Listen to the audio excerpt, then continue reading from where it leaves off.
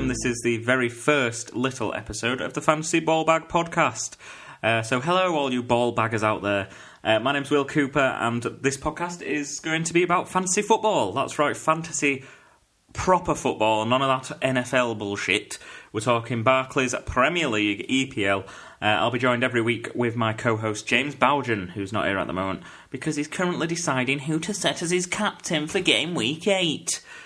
So we'll see how we got on last week. We'll have a look to the future, give you some tips, look at the stats, have a look at the fixtures, who's playing well, who's not, who we should buy and who we should sell, all that stuff. Because everyone loves a bit of fantasy football, don't they?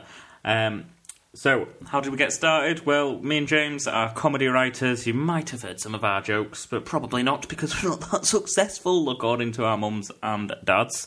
So thanks to them, they won't be listening.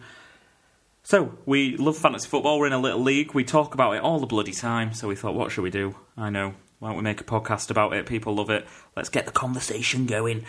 So if you want to email us and get in touch, let us know who your tips are, who you think we should be looking at. Email Will D. Cooper, that's D for dog, willdcooper@gmail.com, and we'll discuss your points and your teams if you want. Maybe you want your teams to have a review. We'll have a look at that all on the pod.